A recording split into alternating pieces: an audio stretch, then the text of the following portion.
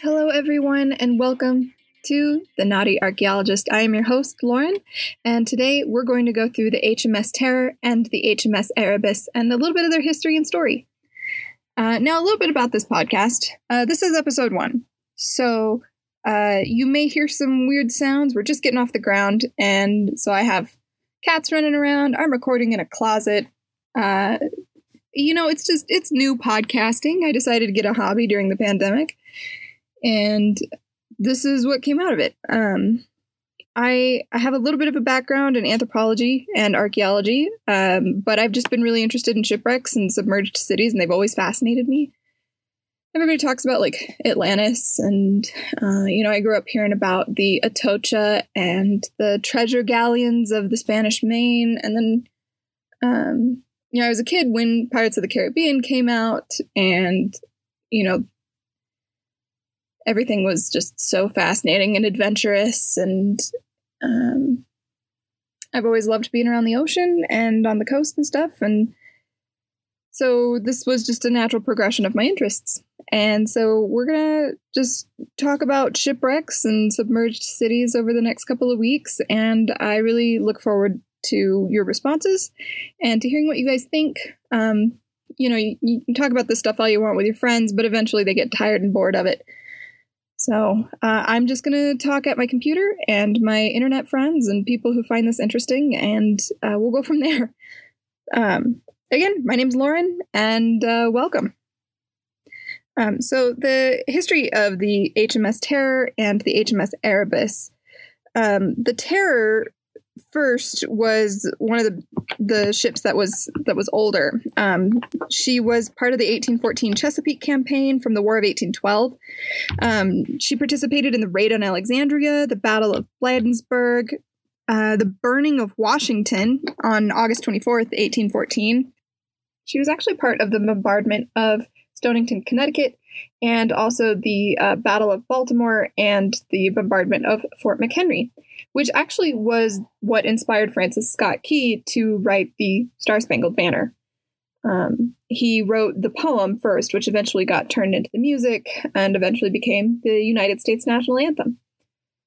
I mean, you guys know that. I doubt that this podcast has gone international at any point in time. But it was under Captain Sheridan that the Terror was actually involved in the battle at Fort Peter and then the attack on St. Mary's, Georgia. But then, after the War of 1812, she just kind of didn't do much until 1828. And then she got refitted for service in the Mediterranean. But she was damaged near Lisbon, Portugal, where then she underwent repairs. And during these repairs, there's not a whole lot of information on it that I could find, but we do know that she was outfitted for polar exploration and refitted with everything in 1839. So maybe they just did enough repairs to keep her afloat, and then she sat in berth for a little while. But 1839, she was assigned to go to the Antarctic along with the Erebus. Francis Crozier was captain on that expedition, and he was second in command to James Ross, and which is where you get the name of the Ross Sea down in the Antarctic waters. Now, before we talk about the Ross expedition, I want to tell you guys a little bit about the Back expedition, which is really important to talk about. Now, this is just a really short anecdote, but it is interesting nonetheless, because in 1836, the Terror went to George Back, who was captain, for an Arctic exploration. They meant to go to Repulse Bay in North America and do a little bit of exploration for the Northwest Passage, like everybody wanted to find in the 19th century. And so they actually ended up in Hudson Bay and then got stuck there for 10 months. They got stuck in ice. And at one point, the ice forced her 12 meters up the face of a cliff. Like, this was ice. And it was not good. She tried to go back to England. They ran out of supplies. And so, but she got hit by an iceberg in spring of 1837, as you do. And she nearly sank.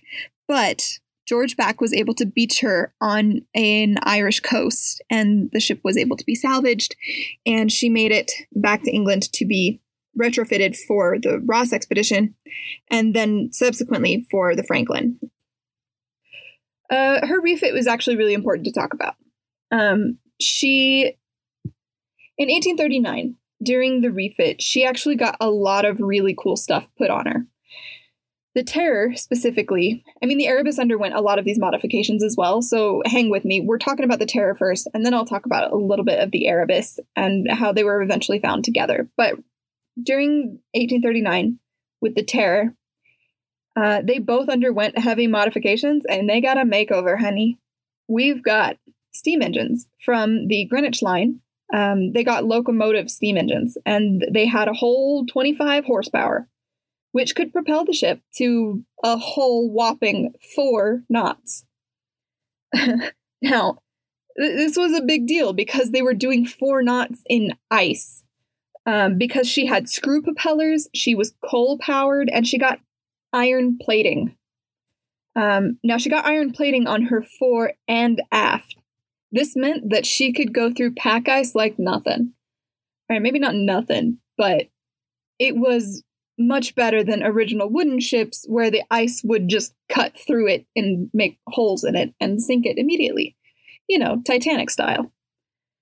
Now, she was also cross-planked, which means that it distributed the impact force. And so when she did hit pack ice, it didn't rip a whole new hole in her hull. It just distributed, and she was able to cut through it. She also got some really interesting supplies. She was outfitted with so much canned food. 8,000 tins of preserves, 2 tons of tobacco, 7,560 liters of liquor, and the Terror's library had 1,200 books. So not only were they just completely outfitted for a long journey, they had canned food. Now, canned food had been around for a little while. I think it was like 1809. But it wasn't really perfected and commercialized even until 1912. So 1839 is a very early stage to have these things.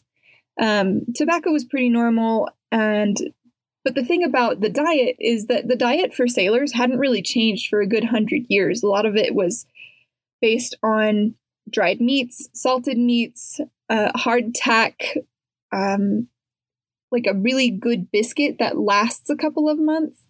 And so they weren't really fitted for cooking, right? Because a lot of the wooden ships and fire don't really mix. A lot of ships had ovens, and a lot of ships would still have kitchens and galleys. A lot of archaeological evidence points to burned bricks. And so we'll talk about that on the next episode with the labelle.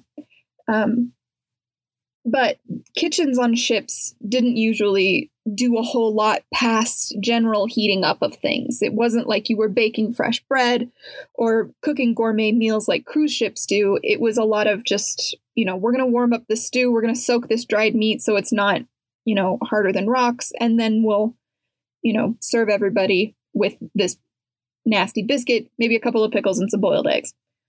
So a lot of it was very, very basic diets, and this hadn't changed for hundreds of years. And so finally, with the Terror and the Erebus, you had this growth in range of a diet.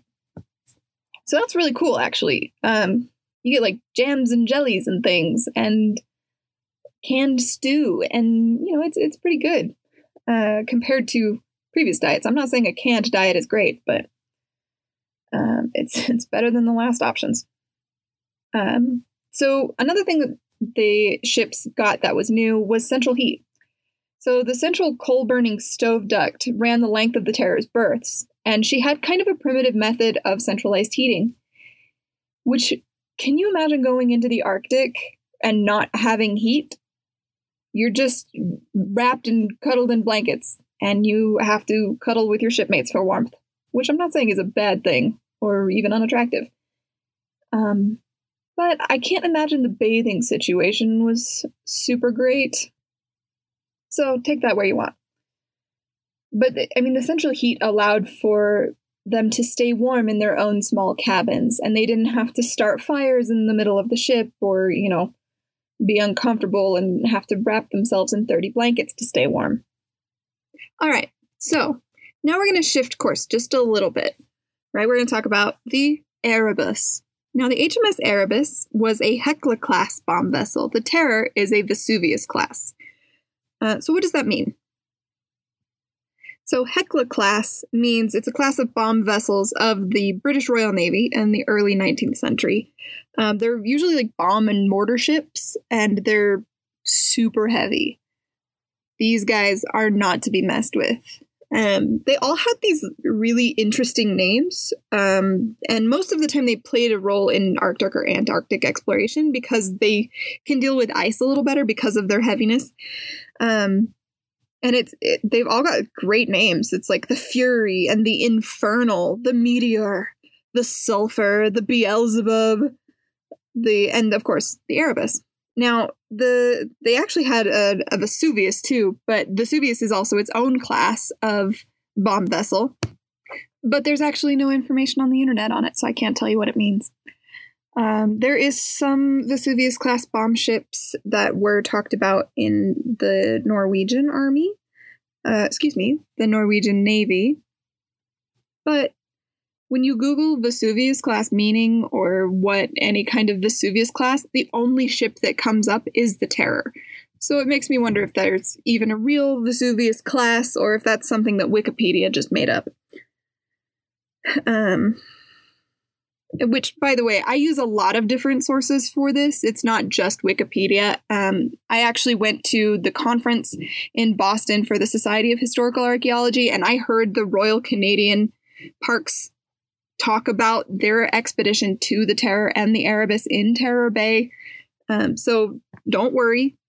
Wikipedia is not the only source for this. It just has some, nice little sentences that are numbered and have actual sources attached to them on top of my own notes, plus on top of Parks Canada and on top of personal accounts of the diving. And listen, we'll go over it all at the end. I don't need to bore you with the facts of where I found my info, but you should know I do my research, I promise.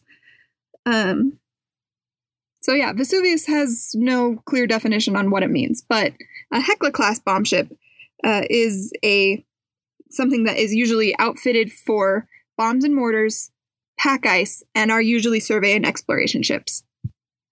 Now, the Erebus was actually fit for service in the Mediterranean and actually served a couple of years there before she was refitted as an exploration vessel for Antarctic service.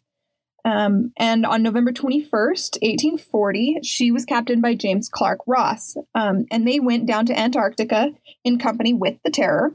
And that's where they did an Antarctic expedition. They did 3 different forays into the seas. And, Captain Ross liked to name things after himself, but they mostly mapped and just kind of explored, and they did oceanographic data. They had botanical and bird specimens. He wrote a book on it, The Botany of the Antarctic Voyage of H.M. Discovery Ships Erebus and Terror in the years 1839 to 1843, under the command of Captain Sir James Clark Ross. You try naming a book, it's hard. And then they also had collected some birds and were described and illustrated by George Robert Gray and Richard Baldler Sharp in The Zoology of the Voyage of HMS Erebus and HMS Terror, Birds of New Zealand, 1875. They're not creative, I'll give you that, but they're very factual, I'm sure. The Ross expedition lasted from 1839 to 1843. And of course, it was led by Captain Clark Ross, but the Terror was also commanded by Francis Crozier, who was a good friend of Ross. Now, Sir James Clark Ross, in his Wikipedia profile portrait, has no right to be as beautiful as he is. It's a very idealized portrait. And he has just some lovely facial features. And I hope he had fun on his Antarctic trip. I think he deserves it. Now, he discovered in the Antarctic expedition the Ross Sea, the Ross Ice Shelf, the Transantarctic Mountains, and the volcanoes Erebus and Terror, which he named after his ships. The young botanist, Joseph Dalton Hooker, made his name on this expedition. He did good stuff, guys. But this is about the Ross expedition, right? So the Ross expedition did a lot for just kind of mapping that area. Not a lot of people had been down there.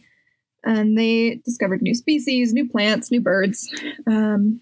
They discovered the Ross seal, a species confined to the pack ice, specifically of Antarctica. And, like everything down there, the Ross stuff was named after Ross. Now, he was the main leader of the expedition. They had a lot of scientific purpose for this trip, so they collected a lot of geological and zoological specimens and botanical things.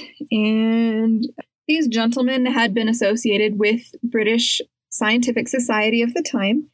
And so you have not only Joseph Dalton Hooker, who was only 23 during this voyage, you have him being assistant surgeon to Robert McCormick and responsible for collecting a lot of the specimens that were there. And then Dr. McCormick himself had actually been the ship surgeon for the second voyage of the HMS Beagle under Captain Robert Fitzroy, who, of course, was on board with Darwin during this expedition. And so a lot of Darwinian connections, a lot of British Scientific Society. They're all friends. They all know each other. Now, we've got the voyage. They landed in Tasmania, then known as Van Diemen's Land. Tasmanian devil. I get it now. Sorry. In August of 1840. And then they went to Antarctica. They landed on Victoria Land and then, named everything after British people because British. And after that point, they said that they found the Great Icy Barrier, which is now known as the Ross Ice Shelf, which they were unable to get through. And they had to go back because the weather was getting bad, the season was getting late. And so they ended up back in Tasmania. And then they did another return back in the summer of 41 to 42. So you got to remember, right, Southern Hemisphere summer is our winter in the Northern Hemisphere. So December is summer in that area of the world. I always forget about that. And it's always really weird to me that it snows in Argentina during July. It's just, I don't know, it's an odd thing to think about, But that's when they conducted a lot of their studies in magnetism, and they grabbed a lot of their samples, and then they arrived back in England in September of 1843, having confirmed the existence of the continent itself, and they actually mapped a large part of the coastline. And they were the last major voyage of exploration made wholly under sail. And that's when, after that, the Terror and the Erebus would be retrofitted with steam engines, and that's when the exploration trip to the Arctic would then commence. And in 1845 to 1848, Franklin took them on their last voyage. Right before the Franklin was when she went through those heavy modifications that we talked about with the steel refitting, the Greenwich railway system, locomotive engines, and the just massive amounts of supplies for this upcoming trip. The Franklin expedition was meant to be the pinnacle of Arctic exploration. They had enough provisions for the trip to last 3 years. She set sail in 1845 for the Northwest Passage and were last seen by the whaler Enterprise on 28 July 1845, secured to an iceberg. The last definite information we have is that the Terror and Erebus were abandoned on 22 April 1848 from a message left by Captains Crozier and Fitzjames. So Franklin's 2 naval vessels sailed up the Wellington Channel before turning south toward Beechy Island, where they would spend the winter. In the spring, they sailed south down Peel Sound, but off the northernmost point of King William Island were trapped in the ice floe down the McClintock Channel. In the spring of 1847, a party from the expedition traveled across the ice to Point Victory on shore and deposited a written record of their progress. It is thought that they reached Cape Herschel on the south coast of the island, filling in the unexplored part of the Northwest Passage. That's when Sir John Franklin died in that June. They were still trapped in the ice, but the Erebus and the Terror drifted south until Captain Crozier ordered their abandonment in April 1848. Weakened by starvation and scurvy, the 105 surviving men headed south for the Great Fish River. Most died on the march along the west coast of King William Island. The ice was never meant to last as long as it did. Poor Franklin and his crew conducted their expedition in a period of permanent ice pack due to an extended freeze that provided one of the least favorable climatic periods within the last 700 years. This has been confirmed by ice core analysis in 1985. Can you imagine that? 700 years, and you pick literally the worst day to go to the Arctic. You know what? This year sounds good. Maybe we should go this year. When in reality, all they had to do was pick literally any other year, and they wouldn't have died. That's just the luck that the Franklin expedition had. It wasn't even until 1859 that the sole piece of paper, often known as the Victory Point Note, was found and revealed anything about what happened. In the margins, this standard Admiralty form was a handwritten message, which said the ships were deserted on 22 April 1848, having been stuck in ice since 12 September 1846. 105 officers and crew, under the command of Captain F.R.M. Crozier, had departed on foot for the Back River, or Back's Fish River, as it was then called. The note stated that John Franklin had died on 11 June 1847. The remains of the men is interesting to come across because that's been some of the hardest evidence that archaeologists and historians have had to come to terms with, because the ships were abandoned and then they just kind of wandered around in an Arctic landscape with no real true directions. And so archaeologists and historians have had to really kind of just piece together what's been found by local Native American and First Nation, mostly Inuit that live in Nunavut, Canada. And nobody really listened to their voices because everyone was still very racist. But there were some remains found. So it was over 100 years after the last search expedition returned home that investigation into the fate of the Franklin expedition garnered any kind of real public attention. When forensic anthropologist Dr. Owen Beatty began the 1845-48 Franklin Expedition Forensic Anthropology Project, FEFAP, FEFAP, how'd you like that project name? Sorry, Dr. Beatty, I didn't mean it. Relics and human remains, overlooked by earlier searches, were conducted in 1981 by Beatty's team from sites on King William Island. The human remains were analyzed using modern forensic techniques in an attempt to ascertain what might have caused the death of the crew and to identify which crew members' remains had been found. Guys, just in case I haven't clarified, all of this is happening in Canada. All of the research, all of the crashes, the Arctic, I mean, everybody knows it's all Canada, but like King William Island, Baffin Bay, it's all Canada locations. None of these ever make it past the border into the United States. So yeah, it's all past the Arctic Circle and no man's land, except for a handful of small, very, very small native local towns. Through Beatty's research, it was found that the amount of lead in the bones of some of the men that had been found was exponentially high. These dudes had severe lead poisoning, which was actually the biggest lead hypothesis for why they all died, which was one of the biggest factors contributing to the end of the expedition. I mean, weather considering, too, like, of course, they were all going to be stuck forever, but lead poisoning was considered their prime cause of death, essentially. More widely known is Beatty's later work on Beechey Island, where he and a specialized team exhumed and autopsied 3 remarkably well-preserved crewmen who had died and were buried during the expedition's first winter in the Arctic. Examination of tissues collected from the men's bodies reaffirmed Beatty's earlier theory that lead poisoning was one of the factors, So they confirmed it there. And Beatty further supposed that the expedition's tinned food, here's where it gets interesting, it was the tinned food. Hailed as cutting-edge technology and stocked in abundance forever and ever, it had been contaminated by the lead solder used to seal the tins and was the most likely culprit. So we got to talk about the search efforts, right? The expedition, the remains of the men, and a lot of it was a big mystery until around the 80s. And only then had they really even found a couple of cairns and some interesting little grave sites that had been set up for them, most likely left behind by the men who buried them. But it was very few remains. There weren't very many bodies to examine. It was really difficult to find them. And it took a handful of over 100 years to even get to this point.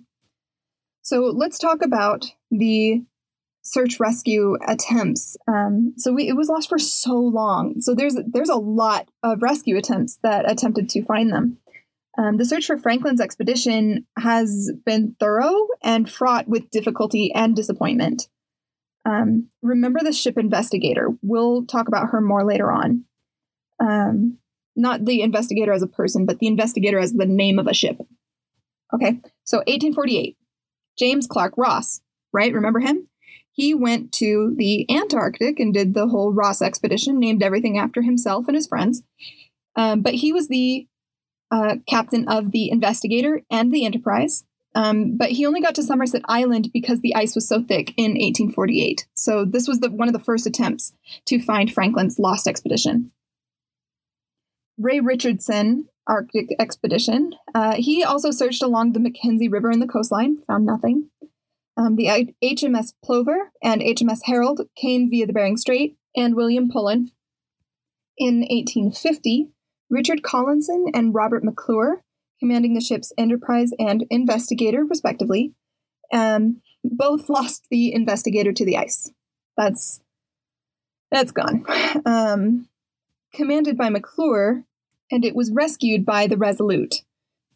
It fell to the same fate as that of the Erebus and the Terror, beset in ice, later abandoned. This time her and most of her crew made it back to England. Not her, but the ship is still sitting in the bay, right? But most of its crew made it back to England. They were stuck for 3 years, you guys. 3 years. No, thank you. Horatio Austin and Erasmus O'Mani were the captains of the Resolute and the HMS Assistance, respectively. The same Resolute that rescued the Investigator. There was 2 steam tenders, the Pioneer and the Intrepid. And O'Mani finds Franklin's camp at Beechey Island. And that's how we know that there was bodies and why Dr. Beatty was able to examine those, knowing that they were most likely part of the Franklin expedition. Thanks, Captain O'Mani. And then you had Charles Forsyth on the Prince Albert. You had William Penny with the Lady Franklin and the Sophia. You had John Ross on the schooner Felix. Edwin de Haven, the first American search party. And the Grenade expedition with the USS Rescue and the USS Advance. All right. So here's kind of a timeline of the years that lined up. In 1851, you had 1 search. In 1852, you had 4 searches. 4 ships were lost, including the Resolute, which, after freezing in place, eventually broke free and was found and returned to England.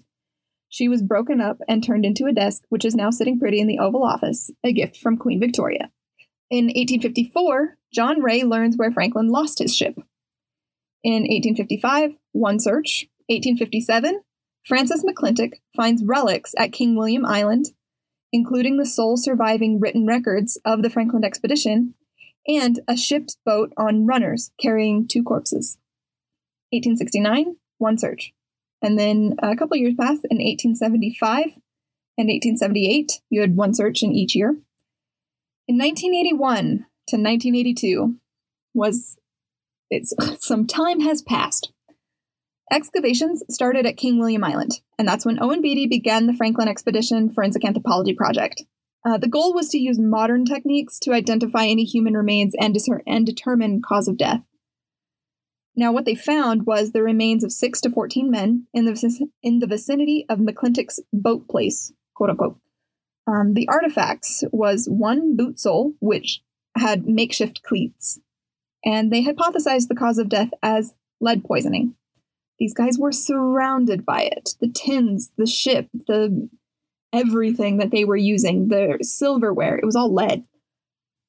Now, what they concluded was that the possibilities were the lead solder used to seal the expedition's food tins, other food containers lined with lead foil, food coloring, tobacco products, pewter tableware, and lead-wicked candles.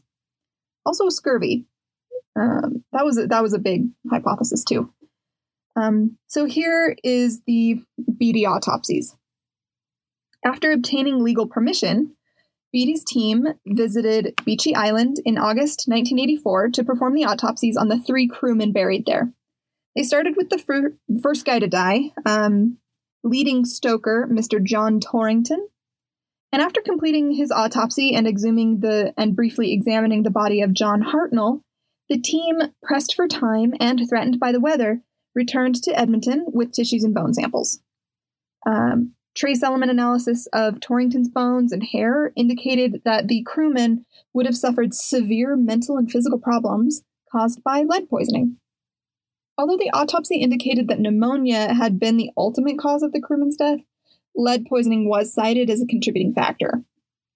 During the expedition, the team visited a place about 1 kilometer north of the gravesite to examine fragments of hundreds of food tins discarded by Franklin's men. Litterers. Beatty noted that the seams were poorly soldered with lead, which had come likely in direct contact with the food.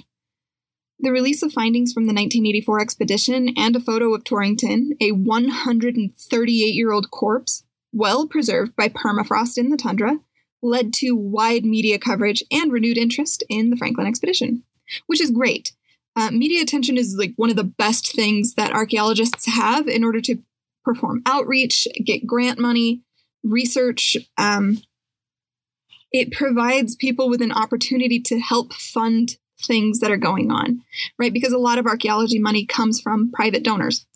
Well, that sounds weird, but research, man, academia is awful. Subsequent research has suggested that another potential source for the lead may have been the ship's distilled water systems rather than the tinned food. In my opinion, it's probably both, but I didn't perform any of the research, so I can't conclusively say. K.T.H. Farrer argued that, quote, "It is impossible to see how one could ingest from the canned food the amount of lead, 3.3 milligrams per day over 8 months, required to raise the blood lead level to the level of 80 micrograms or lead per deciliter of whole blood, at which symptoms of lead poisoning begin to appear in adults, and the suggestion that bone lead in adults could be swamped by lead ingested from food over a period of few months, or even 3 years, seems scarcely tenable." End quote. In addition, tinned food was in widespread use within the Royal Navy at the time, and its use did not lead to any significant increase in lead poisoning in other places. So the Navy wasn't having problems. Nobody really knows why the Franklin expedition did. And that's why it's hypothesized that it was probably in the water, or the water distilling process at least. Now, however, and uniquely for this expedition only, the ships were fitted with converted railway locomotive engines for auxiliary propulsion, which required an estimated 1 ton of fresh water per hour when steaming. It is highly probable that it was for this reason that the ships were fitted with a unique desalination system, which, given the materials in use at that time, would have produced large quantities of water with a very high lead content. William Battersby has argued that this is much more likely for the source of the high levels of lead observed in the remains of expedition members than the tinned food. All right, so at this point, a lot of the Parks Canada people got involved. And because the Franklin expedition has now been kind of in the media and at the forefront of people's minds, now people are starting to really get involved. So in 1992, you had one search with Barry Ranford and Mike Yaroskavich, and they uncovered remains at the quote-unquote boat place and conclude that the surviving expedition members had resorted to cannibalism. And in 92 to 93, I don't know how to pronounce this, so it's probably going to be butchered, and I'm really sorry. But 92 to 93 had Project Utjulik, organized by David C. Woodman and Brad Nelson, who had finally started to listen to the Inuit oral tradition, and searches commenced. The magnetic targets were identified via magnetometry, but no further investigation due to complications, and there was no significant research to report.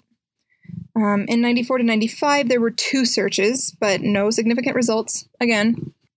And then from 1997 to 2013, big span of years, the Econova wanted to investigate the 1992 magnetic targets, and searches in this vein were conducted in 1997, 2001, 2002, and 2004.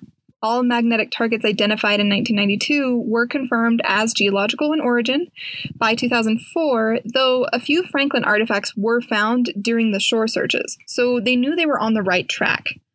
But then in August 2008, a new search was announced, this time to be led by Robert Grenier, a senior archaeologist with Parks Canada. And maybe it's pronounced Grenier, but since it's Canada, I figured French is probably the right pronunciation, so I'm going to say Grenier and roll with it. This search hoped to take advantage of the improved conditions using side-scan sonar from a boat in open water. Grenier also hoped to draw from newly published Inuit testimony collected by oral historian Dorothy Harley Eber. Some of Eber's informants have placed the location of one of Franklin's ships in the vicinity of the Royal Geographic Society Island, an area not searched by previous expeditions. The search was also to include local Inuit historian Louis Kamukak, who has found other significant remains of the expedition and would represent the indigenous culture. So remember the investigator that was icebound in 1853? Well, the expedition actually found it. This expedition in July 2010 found the investigator in Mercy Bay and along the north coast of Banks Island in Canada's Western Arctic. The Parks Canada team reported that it was in good condition, upright at about 11 meters of water. So she's pretty shallow. And then the Erebus was found. Right, so Victoria Strait Expedition 2014, which is still under excavation, and updates will continue. Stay tuned to the social media sites, and I'll try and get those updates to you. The Erebus is larger than the Terror. The Inuit salvaged some of the ship before it sank, but after it was beset and abandoned, she was gone. A lot of the research on the Erebus has been put on hold. Thanks, COVID-19. Strikes again.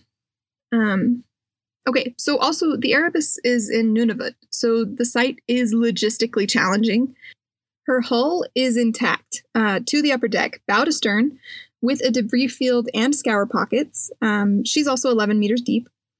The artificial reef required vegetation removal. So when I went to the conference in Boston, the Parks Canada team showed a little video of them, and they're literally out there with scissors cutting kelp off of the stern of the ship. Hilarious. Freezing. I can't believe that they actually did personal dives to this thing, and they didn't. Ooh. It's ice covered 9 months out of the year, so it's only free August through October. She does have exceptional preservation conditions, especially inside the hull and in sealed primary contexts. So she does have some structural damage, which is to be expected in a shipwreck, right? We expect there to be some collapse. A lot of the upper decks we think are probably going to just come down around our ears any moment. And I mean, it's in water. It's been soaked and soggy for the last 100 and so years, so it's pretty expected. She's a relatively shallow wreck, and so she's open to sea conditions, but it makes it a little easier to excavate, right? So the divers have more access to the interior spaces, and it gives the wreck a little bit more sense of urgency. So they've used side-scan sonar and multi-beam echo sounder surveys for 3D modeling and site sketches of the debris field, photo-video documentation, remotely operated vehicle, and photo-video exploration in the lower and orlop decks. The orlop deck is the lowest deck on a wooden sailing ship with 3 or more decks, for your information. I did not know that until I learned about this ship. There's actually a lot I learned about the structure of ships when putting together this podcast. So we're learning together. It's okay. So it's usually where the cables are stowed and usually below the waterline. So they did some test excavations in 2019, which was 93 dives in 16 days. Goodness gracious. So cold. They mostly stuck to accessible spaces, right? So the fitted beds and cabins, the third lieutenant's cabin, Captain Steward's pantry.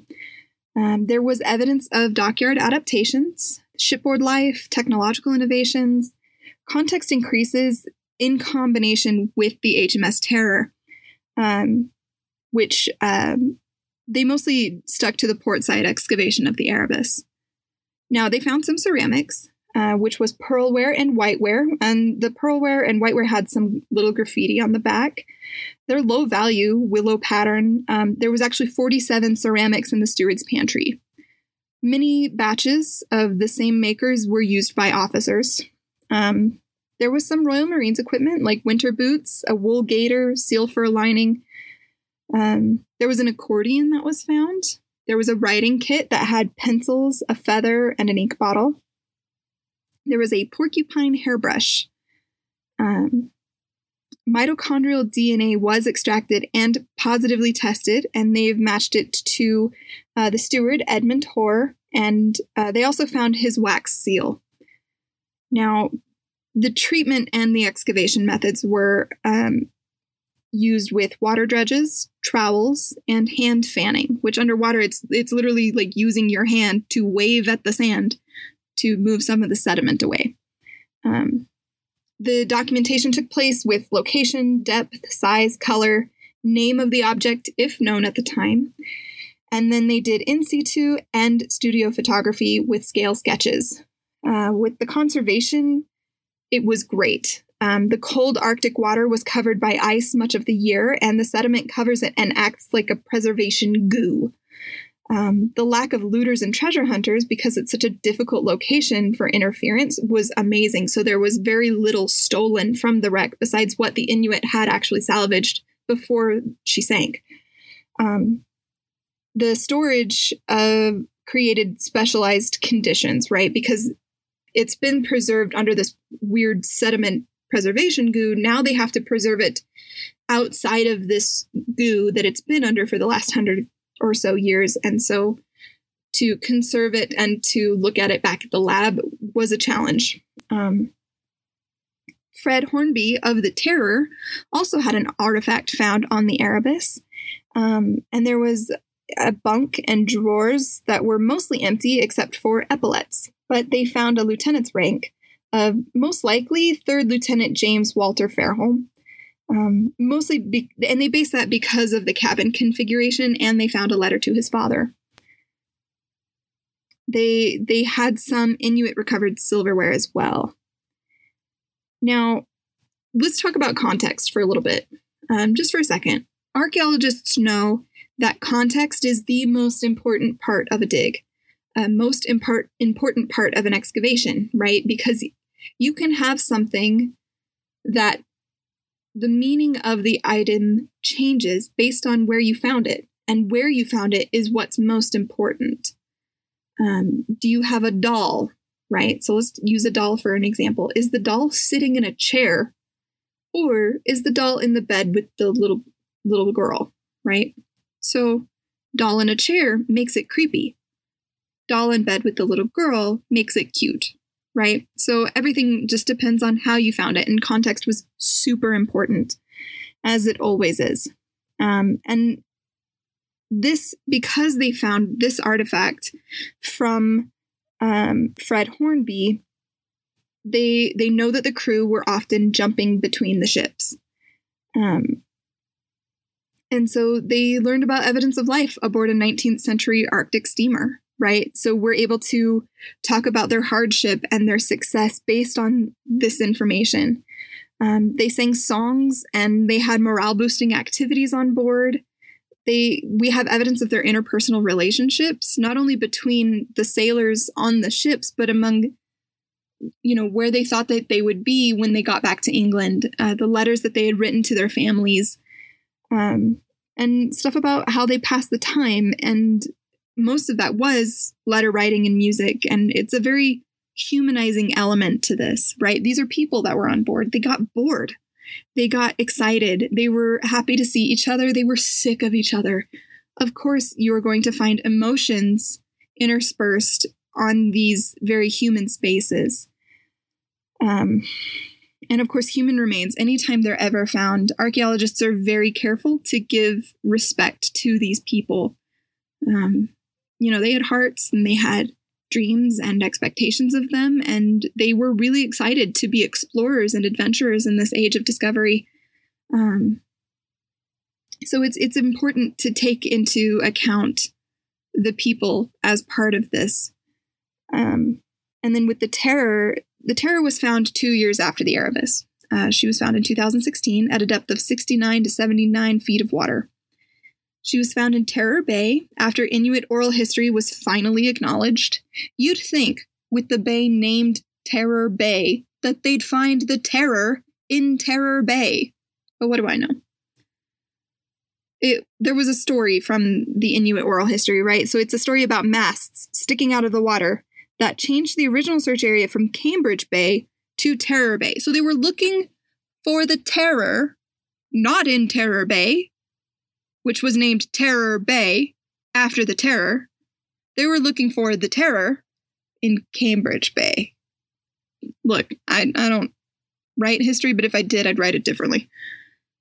It took them 2.5 hours to find her. Big shocker. Now, Louis Kamukuk, a resident of nearby Goya Haven and a historian on the Franklin expedition, Parks Canada had ignored the stories of locals that suggested the wreck of the Terror was in her namesake bay. Surprise. Despite modern stories of sightings by hunters and from airplanes. Louis Kamukuk was instrumental in the exploration of both of these ships, and Goya Haven was a de facto site office for these excavations. It was really cool to see because they really got the locals involved, and it was really a cool collaboration. And Goya Haven is still the stewards of these sites. Now, the Terror was in much better shape than the Erebus, with very little damage due to environmental conditions. It's 24 meters to the seabed, with mild currents and a silty, flat seabed, but very poor diving visibility.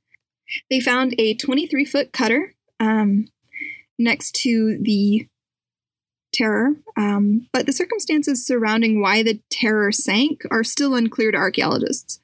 Again, the research is currently happening, so once we get those updates, I'll let you guys know. They used the research vessel David Thompson, conducted 46 dives in 7 diving days, and 7 micro ROV interior inspection dives.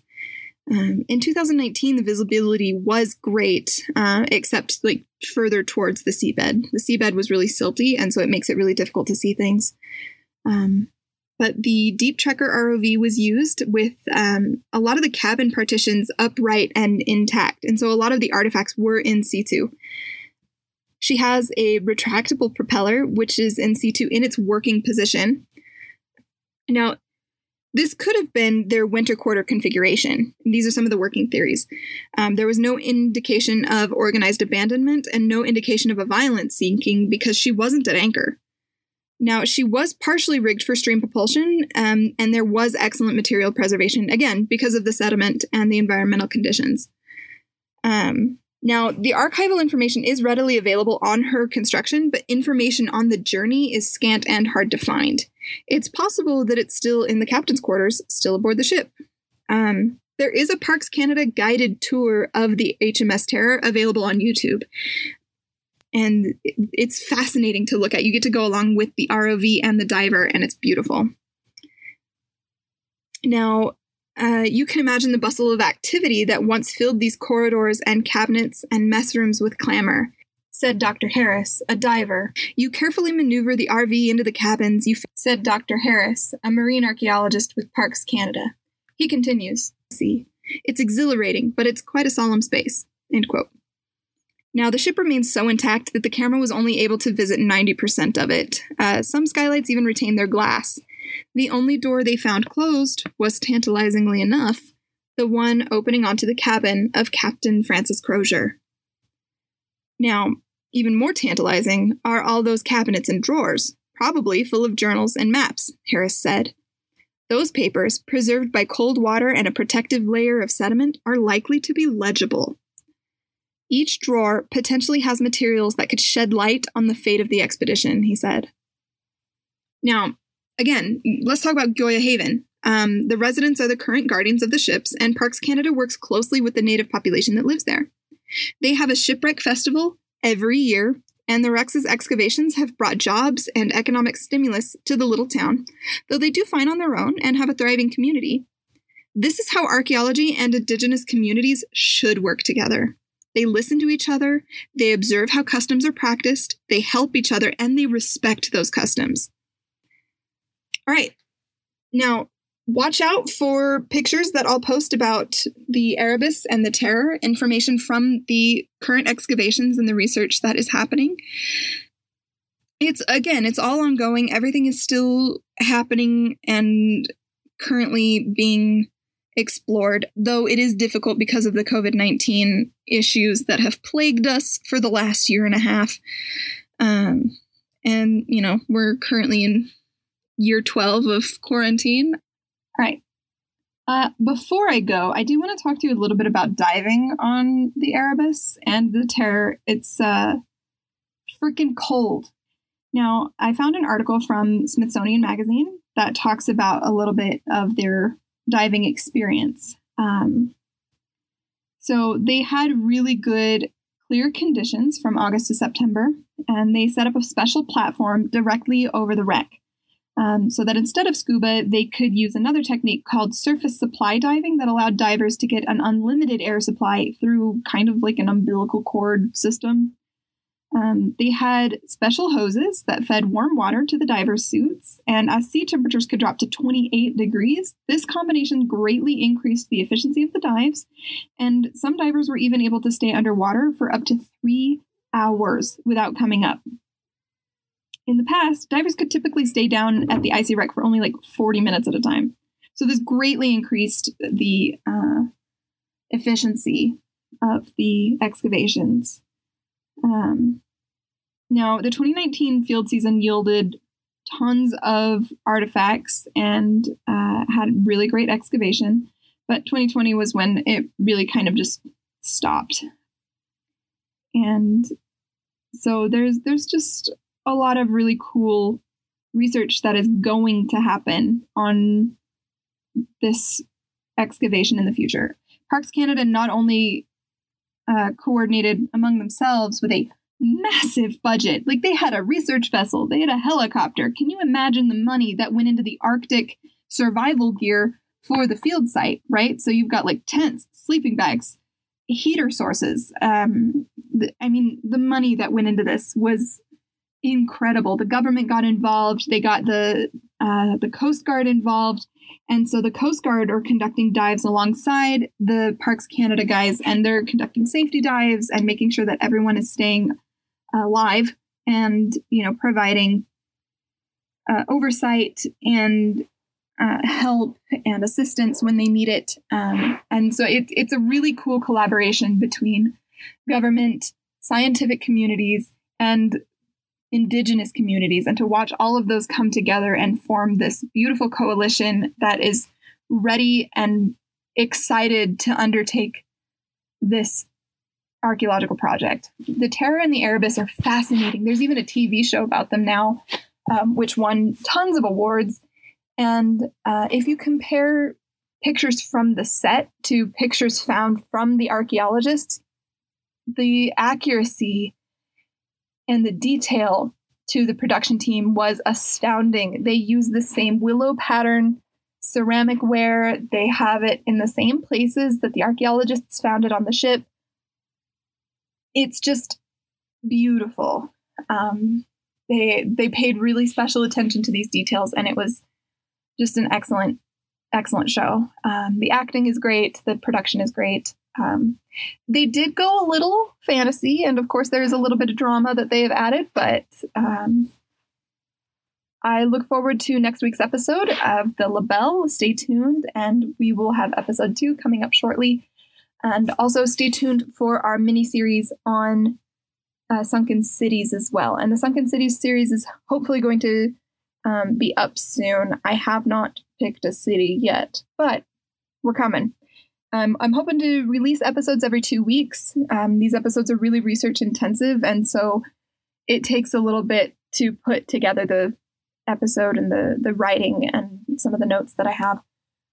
However, we're going to get them up. We're going to keep going. I look forward to seeing you guys. Check out our social media sites. That's at Naughty Podcast on Twitter and Instagram. And check for pictures and updates for the next episode. I'm really excited that this podcast is finally off the ground. Go get wet, nerds.